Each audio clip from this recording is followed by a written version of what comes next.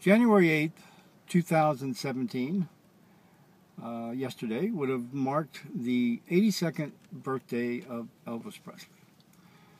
So I want to do this little video clip kind of in memory of Elvis, in honor of his birthday. I have some very special memories to me of Elvis Presley. I was raised in the Deep South, Charlotte, North Carolina, many years ago. I was raised by my grandparents, and we went to this huge Southern Baptist church. And it had a gigantic choir, like it was probably 100, maybe even more members in the choir.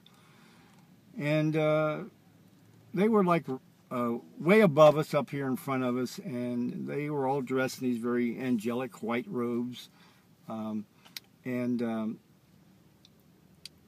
They sang, you know, perfect. It was the voices were angelic. It was beautiful, and it was also pure and pristine and everything.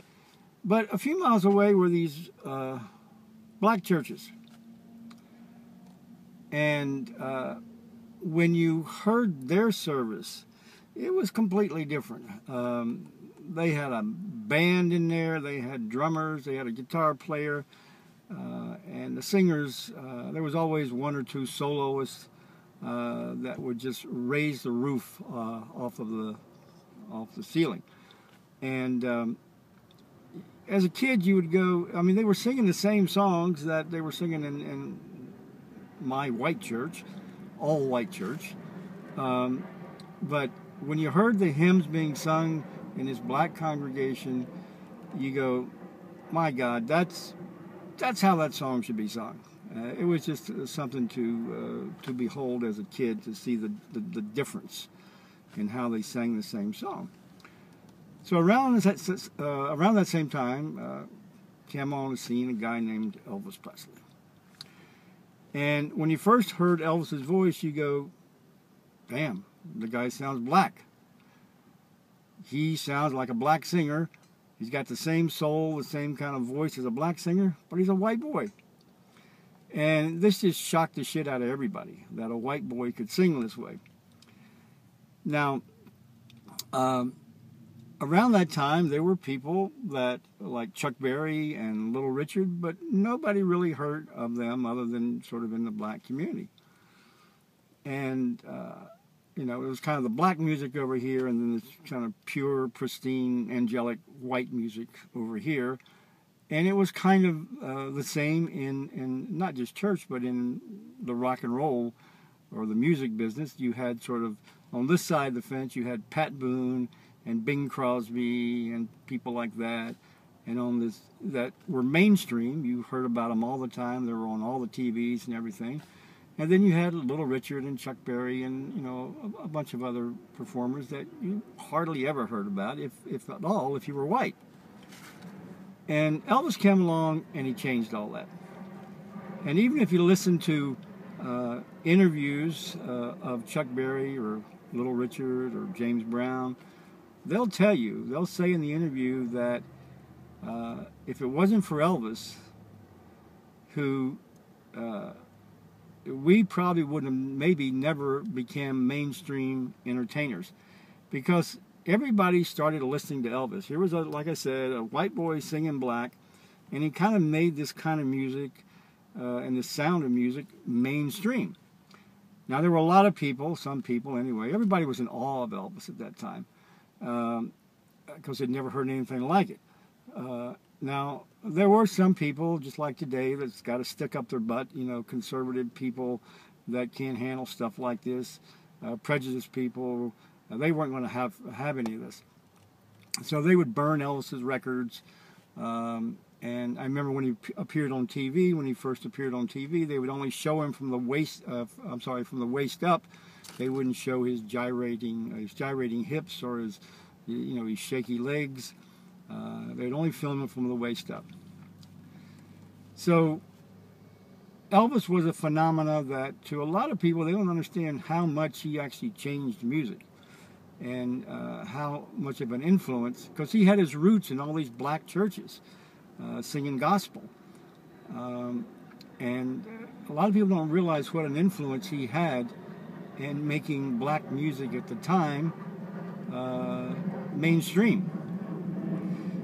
So he was just a phenomenon that came along at the right place at the right time, but he had talent to back it up. Now, fast forward. Well, needless to say, growing up, I was a huge fan of Elvis. Now, fast forward many years, I was a student at University of Nevada, Las Vegas. So that was around the time when Elvis was making his kind of comeback shows. And Elvis would play at the, what was then called the International Hotel. It went on to be named the Las Vegas Hilton, and I think now it's the Westgate. But Elvis came to town one time to do one of his comeback shows, and I didn't have the money to, of course I wanted to go see the show, but I didn't have the money. And one day, one of my buddies who lived in the dorm, he comes to me and says, "Hey, you want to go see Elvis?" And I went, "Are you kidding me?" So we went to see Elvis. Went to see the show. He had tickets.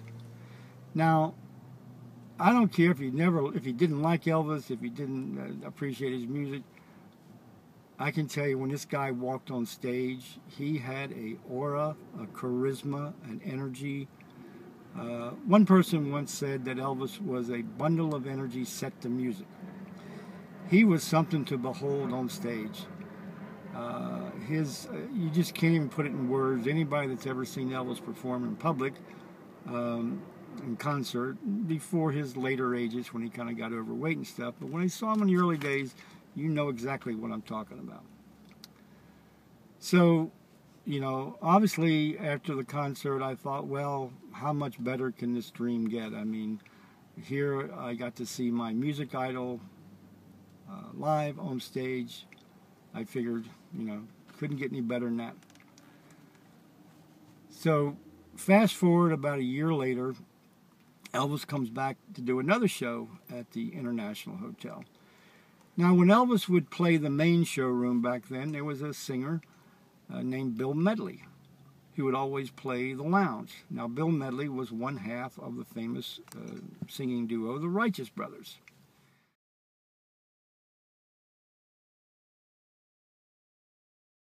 Now, growing up in high school, I was a gigantic fan of the Righteous Brothers. So my girlfriend at the time, I said, let's go see Bill Medley. Because after they split up for a while, they later got back together. But when they first split up, Bill Medley would do his own shows. So he was playing the lounge, Elvis was playing the main showroom. Me and my girlfriend, we get to sit right at the Bill Medley show in the lounge. We get to sit right center stage, right where the microphone sort of is, right above us. And back in those days, they had a lounge there, and the lounge shows back then were almost sometimes as big as the casino show, the main showrooms. They were incredible shows. But you'd come down these steps, you'd walk down these steps, and there was like this little theater kind of thing there, and I don't know, set a couple hundred, 300 people, something like that, maybe more. And they were all these half-moon booths, and you'd walk down these steps, and around here on the sides were these half-moon booths. But me and my girlfriend are sitting down center stage. And Bill Medley is between songs, so there's nothing going on. And this is something that's just hard to describe. All of a sudden, the entire room just turned around and looked up at the top of the steps. Nobody announced him. Bill Medley didn't say anything. There was nothing going on. Everybody just felt this presence. It was almost eerie in a way. Everybody just felt this presence come in a room, and almost in unison, everybody just kind of turns around. And sure enough, there's Elvis coming down the stairs with his so-called Memphis Mafia. So he comes down to this landing right above where me and my girlfriend are sitting, and he sits in the half-moon booth, and he's in the middle, and these three Memphis three on one side and three on the other side. So I'm like, I turn to my girlfriend, and I'm like, oh my God, that's Elvis Presley. And by now, everybody, the whole room was like a buzz. And I turned to my girlfriend, and I said, I got to get his autograph. There's no way I'm not going to walk up and get his autograph.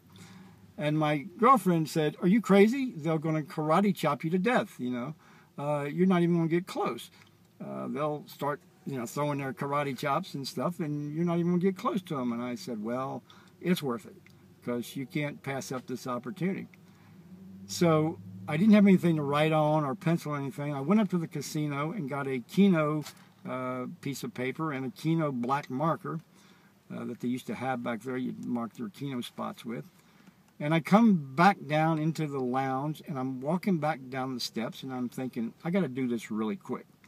So as soon as I hit the landing that Elvis is sitting on, I just turned really quick and said, "Oh, Mr. Presley, Mr. Presley," and I said, things like, "I'm such a fan of yours, and I'm a music major and a theater arts major at the University of Nevada," and I just started babbling out of stuff really quick. And much to my surprise, nobody, touched me. Elvis just flashed this gigantic smile across his face, reached his hand out, shook my hand, and he just started talking to me as if he had known me all his life. "Hey, how you doing? And thanks for coming to see Bill Medley here." And he was actually thanking me for coming to see Bill Medley. And when I said that I was a music and theater arts major, he started saying, "Well, how you doing in school? And how's that going?" And then we talked for about 5 minutes. And I was aware that around me the show had completely stopped. Now, I don't know if Bill Medley was just taking a natural break or something, or they were waiting for me and Elvis to stop talking, but everybody was looking at us. So we had this conversation like about 5 minutes, and like I said, he was talking to me like he knew me his whole life. And let me tell you, up close in person, this was one good-looking guy. Probably the most handsome guy I've ever seen in person. He was just a good-looking dude, man. And he had that huge smile across his face. So anyway, I take my little Keno thing and after we talked for a few minutes and hand it across the table to him.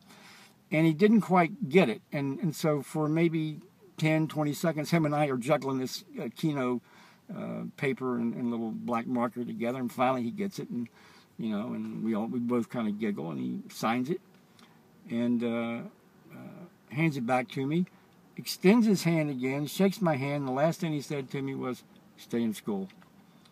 And man, I get goosebumps just retelling that story. And the thing that was so impressive, now going on many years since then, I've met a lot of movie stars, a lot of famous people, but not only meeting him, being my childhood sort of music idol and still a huge, gigantic fan of Elvis, the impression of him being such a nice, cordial, friendly, no pretense, it's hard to put in words how just kind of like an ordinary person he was. He was so courteous. I will always remember that. So Elvis, you will always be the king of rock and roll to a lot of people. Your music influence was felt throughout the music world, and you changed the way the world looked at a certain kind of music, and you were just a phenomena. And I will always cherish that, but more than anything, I will cherish that memory of meeting you and how you treated me, and the respect and the kindness and your courtesy and gentleness and everything was something that I will never forget for the rest of my life. So thank you, Elvis, and you'll always be the king of rock and roll.